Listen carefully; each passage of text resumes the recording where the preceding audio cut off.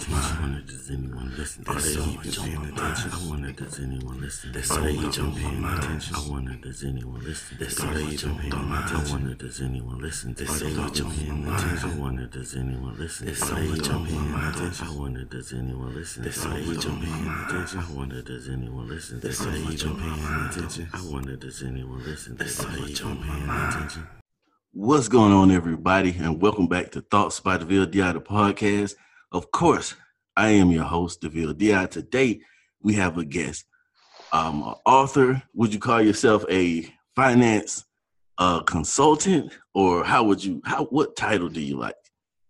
Well, I'm a mortgage originator by trade, and my new business called the Core 7 Referral System, I guess I would be called the founder. The founder. Mark Mayoka. Now, first of all, how you doing today, Mark? I'm doing great. Thank you, Omar. Awesome. I want to say thank you, and I appreciate the gifts that you sent me, the book, and the brownies I definitely enjoyed the brownies. Mark sent me his book, What's Your Rate? And I've been dabbling through there. Haven't really gotten to the meat of it the way I want to, but I've been dabbling into it, and I'm impressed, honestly. Thank you. It's a kind of a re-release. We released it in 2011, and it reached number 5 on Amazon at its highest.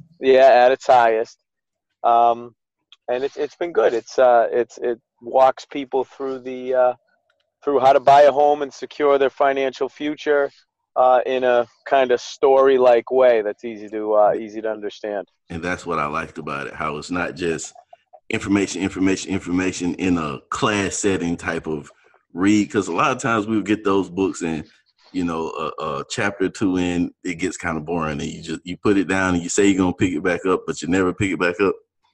Oh, I know. Absolutely. You know what? That happens with any book. We because of that, we put together a reference guide. So anybody who, does buy the book who wants kind of a way to skip through, we gave them a reference guide so they can kind of just use it as a textbook. Yeah, that's a great idea. I saw that. Well, before we get into actually what it is that you do, I'd like to get a little background of who you are. Where are you from? And what was life like for you growing up? What's your story? My story, wow, my story of who I am and how I got into the business, or just kind of the humble beginnings. Let's start with the humble beginnings, if you don't mind. Well, I was born and raised in Newton, Massachusetts, and I went to school in Newton. Had a very nice childhood, great big family, and lots of good memories. Growing up, went to Newton schools. Then after I graduated high school, I went to a few different colleges, chasing a baseball dream, which didn't pan out, but it was a lot of fun. So I ended up graduating from the University of Massachusetts at Amherst. Okay. So what was it that pushed you to make you want to get into helping people, learn and understand finance and home buying and things like that? Was it a moment in your life? Because, most of the time we grow up and we think, I want to be a ball player. I want to be a musician. I want to be the career that I'm in now, I never would in a million years told anybody that I thought that's what I was going to grow up to do, but I thoroughly enjoy it. What was it? What was it that made you want to be the one to be able to help people with the finances and home buying and things like that? You know what? It's probably the same story that you're thinking. Back in what was it? It was back right around late 1990s. I wanted to finally get serious about my career. So I decided I wanted to be a stockbroker. Loved the movie Wall Street, and I said that's what I want to do. It looks like a cool job, and I was, studying and reading about the finance, and so then I went to Arizona to be a stockbroker. I probably am the only person in the world whoever went to Arizona to be a stockbroker. Everybody, would probably go to New York City or to Chicago, but I went to Arizona. Yeah. I got there, and within a couple days and one or two interviews, I decided I definitely did not want to be a stockbroker.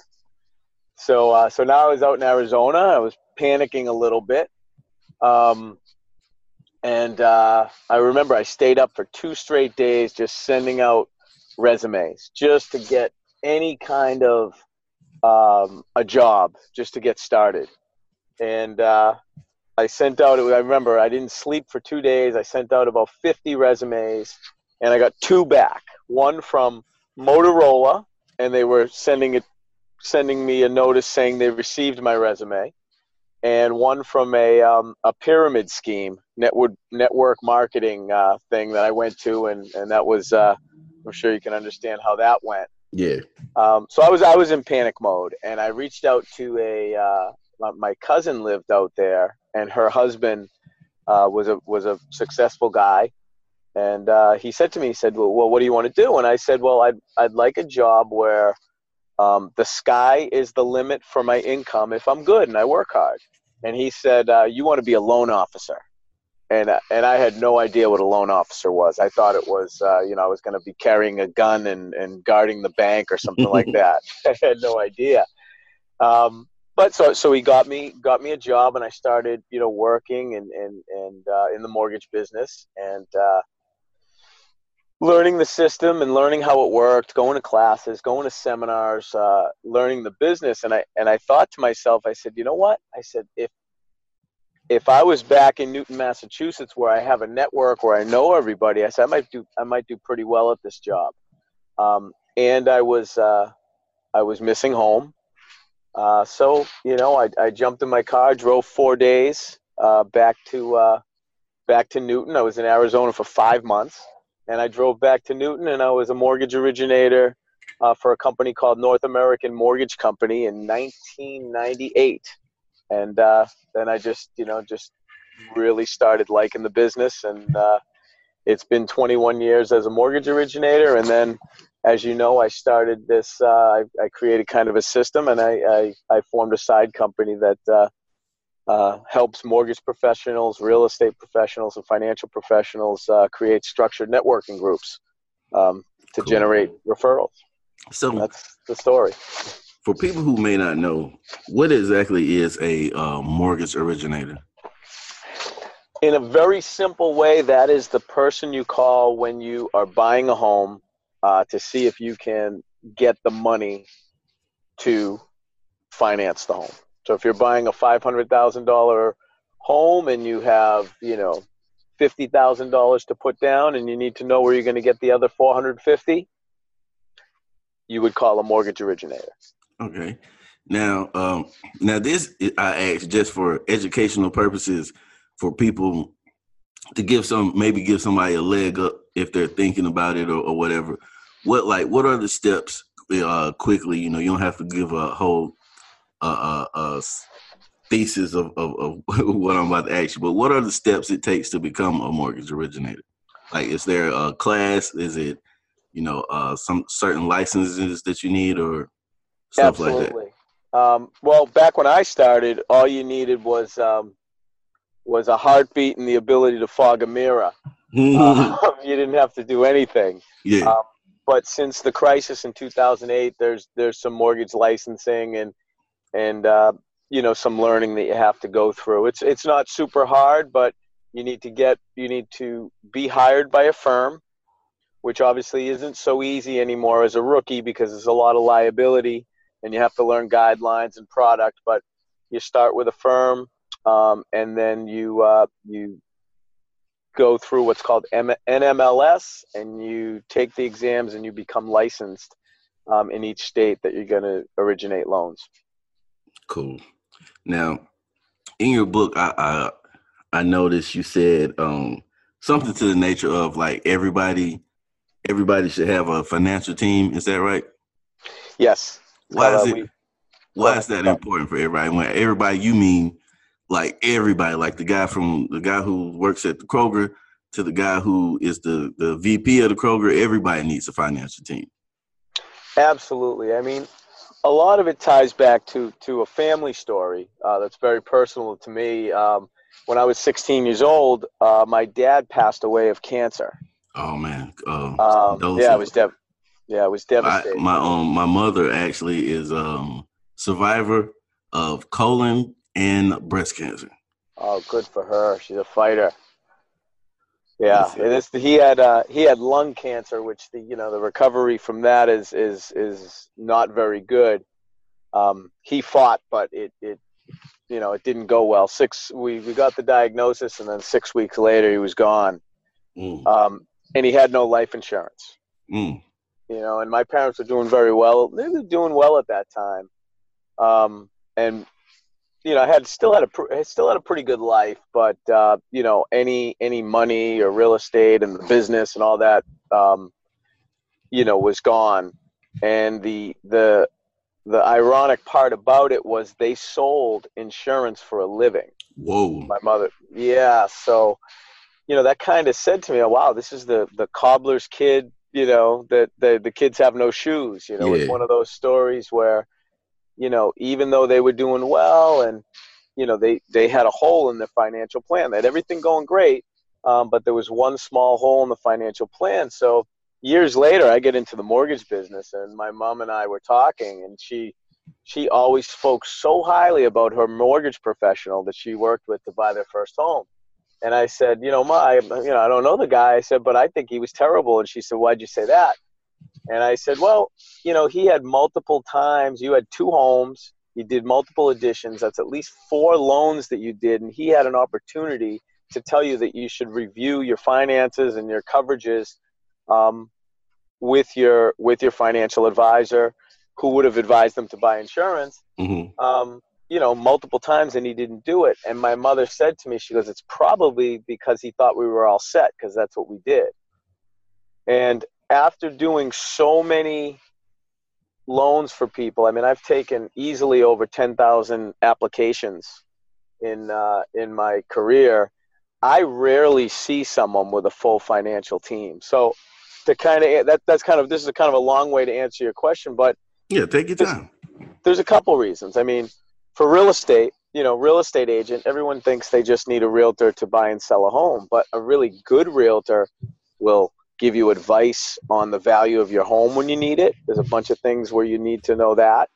They'll help you run numbers the right way for investment properties. I mean, it's really good to have a realtor on your team that's looking out for your real estate needs. The mortgage professional, what I do, everyone thinks it's, just look at for the mortgage, but there's reviews, there's mortgage management, getting a phone call from me when rates are down and you don't know it, but you could save some money on a monthly basis, and you get it. Just everybody in that 7 has a role in the financial plan and putting everyone in a good spot. And that's the core 7 that you speak about. Core 7. And they collaborate together for what's best for the consumer. Because, for example, if you just have a real estate agent, then you may get too heavily invested in real estate, and other aspects of your life are not in a good spot. So the balance and the teamwork is key. And like you said, even someone who doesn't have much, they don't realize that, they need to protect their income unless they're injured. They, if you pass early, estate planning, having a will. I mean, there's so many little things that even a basic plan can be pretty complicated. And I mean, there's just a lot of things that can happen. Some more than others, like a financial advisor is probably the quarterback of the entire team, but all the other pieces, will fall into place. Like, I think my mother had a great accountant, but I think they went to this accountant for everything. Yeah. So he was an expert on taxes, but then the rest he probably knew enough to be dangerous. And obviously he wasn't looking at the insurance piece, which was, it ended up being the most important piece of the financial plan. Yeah, and that was something that I slept on for a while, the life insurance, because and it was something that my sister actually put me on to. Shouts out to Kim Elder, my big sister, because I always just leaned on the life insurance that was provided through my job. And Right. then I bought a second policy, but it was also through my job. And she had to hammer into me the understanding that if you lose this job, you lose these. So you need to Right. have something outside of that, on your own. So if the job goes away, you still will have some life insurance. Life insurance is definitely monumental because a lot of us don't understand the financial burden that hits you once a family member passes away. And then now you end up scrambling and trying to gather that together. I see all the time where different people will be having GoFundMe's or cookouts or fundraisers trying just to cover the burial of their loved ones. You're right. You're right. It's a financial plan that's all encompassing is something that, it baffles me sometimes about the lack of planning. Like, for example, Prince did not have an estate plan. Mm-hmm. Either did Elvis Presley. Either did Marilyn Monroe. I mean, that, you would think that they would, with all the money they had and all the royalties and everything, that they would have had, all their ducks in a row, and they didn't. I mean, Yeah. Now, it's not just the regular person. It's the one with all the agents and the big entourage and people around them that should be looking out for them. Everybody needs it. yeah. Now, when you say an estate plan, now I know some of these questions may seem kind of redundant because a lot of Okay. times we assume that because we understand something that everybody else does. Right. So I like to, like I said, when I get someone who actually has the knowledge to spread, I like to try to get it to from the guy who may not have even graduated high school all the way up to the guy who may be doing the exact same thing that you're doing. What do you mean by when you say an estate plan? Well, it's kind of the best way that, now remember, I'm the mortgage guy, so I'm an expert on that side, and everything else I know enough to be dangerous. So Yeah. the way that I've heard it explained best is an estate plan is almost like a voice for you when you're gone or when you can't voice. So, for example, a basic one would be just getting a will, healthcare proxy, and a durable power of attorney. And basically, the healthcare proxy and the durable power of attorney just kind of they tell people what you want to do. If they tell, let's say you can't speak and you're on life support, Mm-hmm. they give instructions on what to do with you. Like, it was funny. I have a funny story. I did my estate plan, and they asked me, what happens if you're on life support? How long do you want to stay on it? And I said, for as long as you can keep me on it. You never know when you're gonna find a cure. And my wife looked at me and she goes, "You really want us to go through all that heartache for all that time?" And I'm like, "Oh my God, you gonna pull the plug on me?" Hey. But she was right, though. We did agree to, like, the estate planner said, typically once someone is on life support for more than, I think it was 6 months, it usually doesn't turn around. So I said, I think we said a year. Give me a year on life support, and then pull the plug if something happens. It's your voice if you're if you die in a plane crash or something. Mm-hmm. Who gets your kids? Who who's going to care for this person? What are they going to, it's literally the voice and the instructions of exactly what to do when you pass. But there's also like probate and deciding who gets, like, your home. Mm-hmm. That can be expensive. It can be tedious. And if you plan for it, it can pass through probate and be really seamless for what's going to happen with your assets and all of that stuff. And I look at it like if someone who you love has passed, the last thing you want them to do is have all this financial burden and being on the phone with attorneys and, Yeah. while they're mourning your loss. I mean, that's one of the things that's missed a lot. I read a stat that like 50% of people don't have wills. I mean, that's just simple. Like if I die, here's who gets this and here's who gets that. And Yeah. being a mortgage guy, I see estate sales a lot, and there'll be like, 7 or 8 siblings all around the country, and they have to sign off on everything. And it's really, it's painful sometimes. So having this plan in place, very detailed of exactly what's going to happen is definitely something everyone should do. It's your voice when you're gone. It's your voice when you can't talk. Yeah, I had to look into that myself because, I have an ex-wife and a daughter from that marriage, and then I have the relationship that I'm in right now, and I had to come to the realization of, because I'm one of those people, like it or not, I'm one of those people that has the stance of I'm not getting married again. I'm not, as far as signing any paperwork.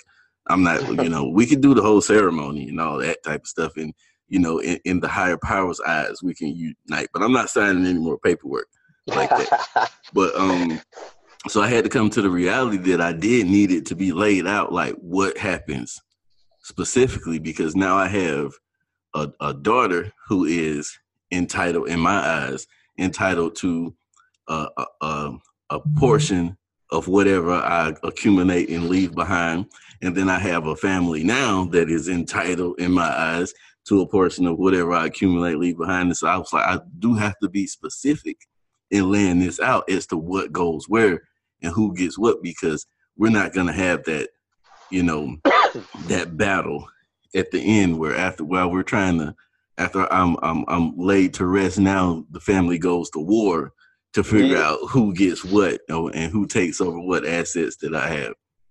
You're 100% right. And you never know. What if, that's where like, if somebody is divorced and then the other person remarries, you don't know what kind of opinions and, anything that other person's going to bring into the, into the new relationship. So yes, the more you have it laid out, that's the one that really, really let me sleep well at night. But here's a tip on estate planning. This is kind of a Core 7 thing. So, so like I said, we train the teams to do everything in a systematic, predictable way that not only generates referrals but benefits the client.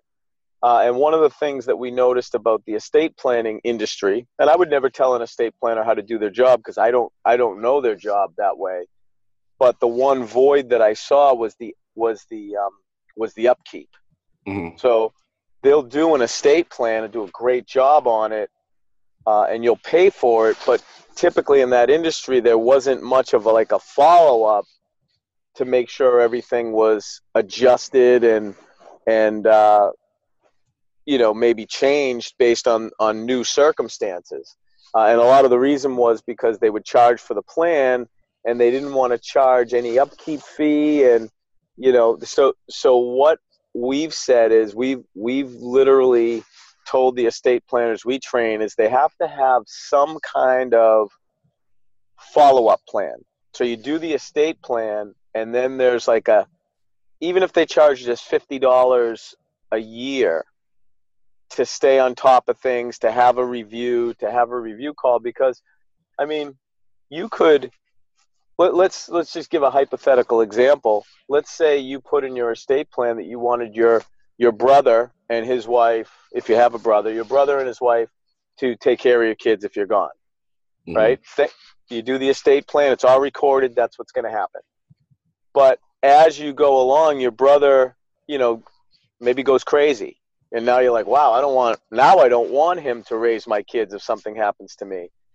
There needs to be some kind of a reminder, some kind of proactive work that the estate planner does to make sure that it's adjusted every single time something happens. Like, I'll give you an example. My youngest is on the autism spectrum.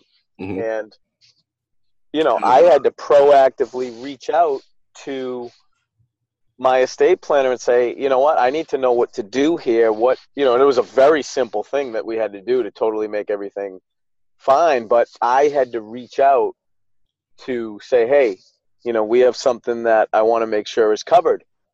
And it would have been nicer if every single year I would have paid an extra, whatever the fee is yearly, to do kind of a review to make sure if there's anything that changed in my life that we could make some smart adjustments.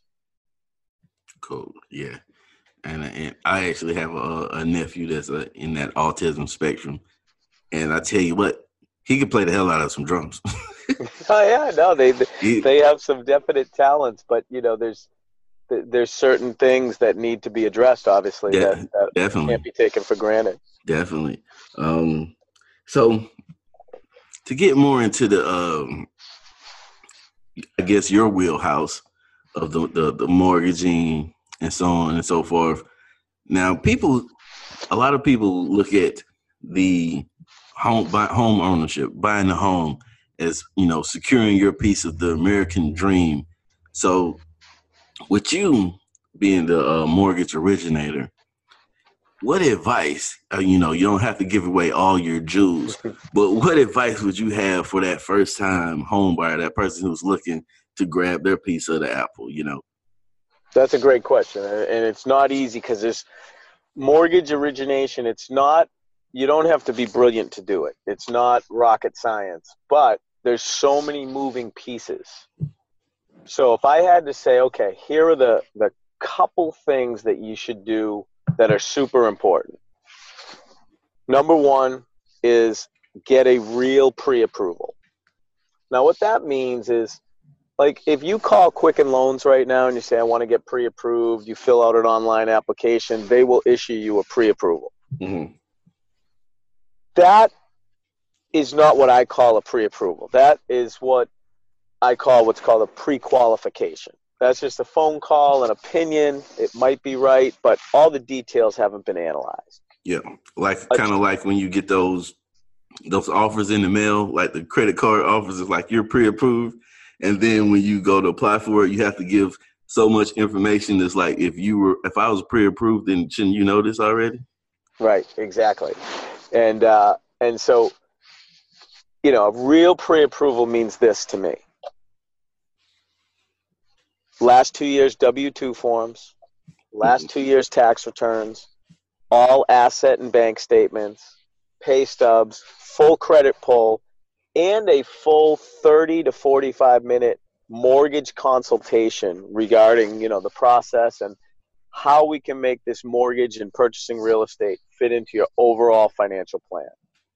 That to me is a real pre-approval. You do that first, and that will really prepare somebody going through the process in many ways, not just for understanding. It gives the lender, it gives the bank the ability to be more certain that you're definitely going to get this mortgage, so you can be more aggressive with your offer. You can negotiate a little tougher. You could offer a quicker closing if you wanted to. It all depends on the situation, but this way 100% that it's real. And the one unfortunate thing is there's no law in our business that, if you get this amount of documentation, you can put pre-approval. This much has to be called a pre-qualification. You can do a pre-qualification and call it pre-approval. Mm. So that's number one. Number two, and that's why I named the book, originally What's Your Rate? Because I think that I always just say that's really not the most important question to ask. You can get in actually more trouble asking that question, because sometimes the lowest rate with the wrong program and structure can be more expensive than the right rate working with the right team with the proper plan and structure. So that's number two is, make sure you do your due diligence to make sure you're getting competitive pricing, but really look at everything like, is this the best team? Mm-hmm. What's their value? What are they going to do for me after this loan closes? Is there a relationship here? There's stuff like that. And the third thing, and I think this is the most important, and I'm sure you can tell by our talk so far that this is most important is when you purchase a home, don't just stop at the closing. Most people stop and then they go buy furniture and then they don't do any other planning or thinking about anything until they maybe have their first child and they're like, oh, I need to protect, I need to start my college plan, or I need insurance. Do that right away, because the purchase of a home triggers so many other financial ramifications. I mean, we've talked about now you got an estate, you own a property. You need to know, you need to plan for that estate. You need to start thinking about, okay, what if I was injured at work? How am I going to be able to pay this mortgage? If you're married, what if something happens to me? How are we going to replace my income now that I'm not there anymore? There's just so many things that you have to plan for, that you at least need the information. In the book, it takes you through the whole process of this family doing just that. They buy the home, which is usually the first thing somebody wants to do, is they want to purchase a home, and then they invest in their 401k, and they then look to purchase a home. And then they don't do the other stuff until it comes to that point. So two things happen. They delay getting the other stuff, which is probably more expensive. Everything's more expensive when you delay it. The older you get, the more expensive the life insurance, and because you don't qualify for it. You're not as young. You're not as, that's normal. Yeah, they like, don't show up when you on the way out the door trying to right. trying They to don't load up on life insurance. Yeah, so you get everything in place up front.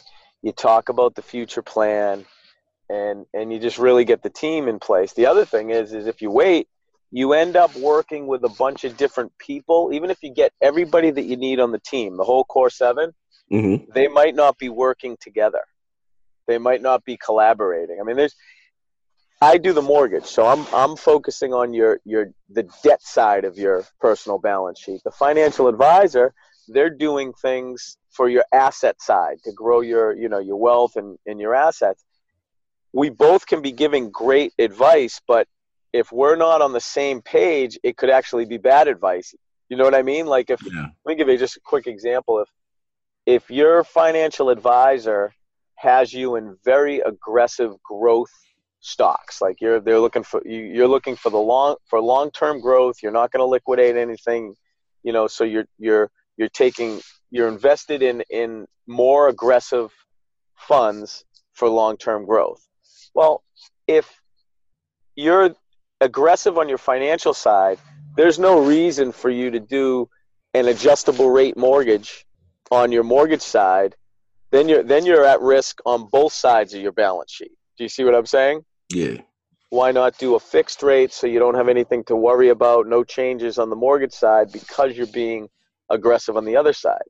And vice versa. If you're very conservative, well, then maybe you can take a little bit of risk and do an adjustable rate and have a little lower payment and go that way. But they need to be talking, they need to be in sync, and it's all for the benefit of the clients. It's all about balance, like anything else in life. Yeah, so your financial team as a whole needs to actually be a team and working in unison for your best financial outcome is what you're saying. Exactly. Cool.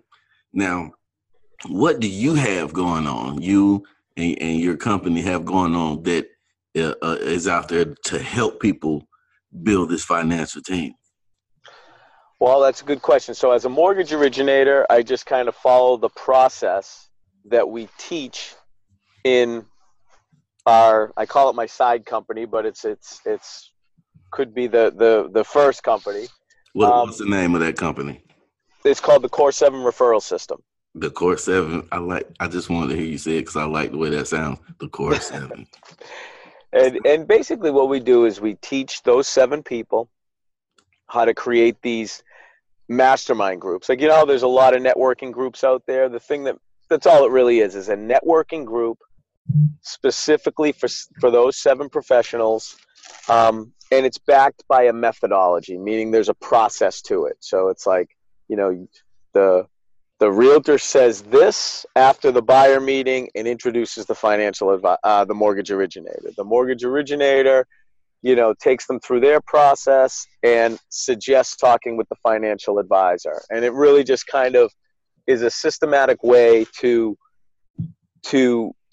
introduce the clients to the right people on the team who are working together on their behalf, so that when they purchase a home, they'll have a full team. And it's not just when they purchase a home. This is when, they do anything.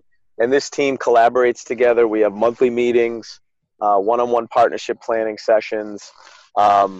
We give reminders of when to do things. And we're not a coaching company, but we do a monthly call that coaches these teams on how to answers their questions and just make sure that everybody's working together, generating referrals, but also creating a lot of benefit for the mutual client. Yeah. So if someone was interested in contacting you to, be a part of this whole Core 7 movement, to get your help, how would they find you? Very easy. Just go to mycore7, the number 7.com.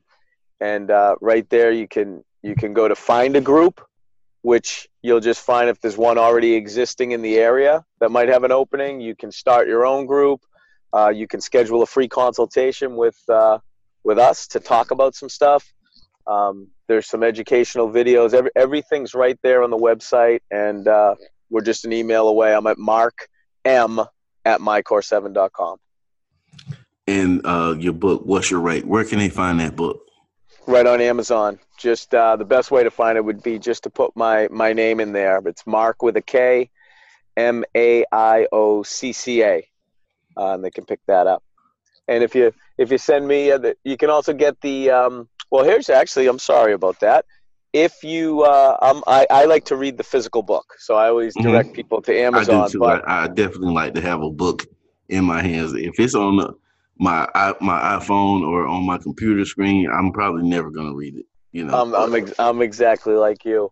But if somebody's more, wants just kind of like an ebook, it doesn't need the physical book. They can go to hold on, what's it? It's mycore7.com/team, TEAM, and they get a free ebook that they can just print and read at their leisure. Sweet. Now, listeners, I highly suggest that you go and get this book because, as I said, I openly admit I haven't finished the book, but from what I've read, I enjoy it. And it's informative, and it's informative in a way that it's not boring. I'm real big on not boring. I have this thing, Mark, that I call the Peppermint Committee. You know why I call it the Peppermint Committee? The peppermint is the boringest candy in the world. Right. That's the boringest candy. When you back in, I don't know, in Massachusetts, but I was raised in the southern region. I was North Carolina, Georgia, Florida. So we went to church a lot, whether we wanted to or not. Right. And when Grammy would go in her purse to find you some candy to make you easy while you were at church, the boringest candy that was in that purse was the peppermint. And you never wanted to get the peppermint. The butterscotch was good. The little hard strawberry hard candy was good. That peppermint, though, it was like, I'll take it, but Is that the round ones with the red stripe or the actual candy cane? Even Mark knows what's the boringest candy in the world. Peppermint. I'm very anti-boring, and this book is definitely not boring. It's educational in a fun way, and it definitely can help you out. Now, Mark, one question that I always ask everybody before I let them get off of my show. What is your message that you want to get out to the world? This is your time. Take your time. What message is it that you want to get out and leave behind to the world? That's an easy one. It's that I hope I don't butcher the quote, but it's a quote that I live by Zig Ziglar is, if you help enough people get what they want, you can get exactly what you want. I think it might go the other way, but if you help enough people get what they want, you'll get everything you want in life. That's it. Just help others. I like that. Thank y'all for tuning in to the VLDI Thoughts by the VLDI. Make sure y'all go out and get Mark's book. Make sure y'all go over and check him out. That Core 7, it's dope. Look, as many interviews if y'all listen to me do, there's been very few times where you've actually heard me say, this is dope.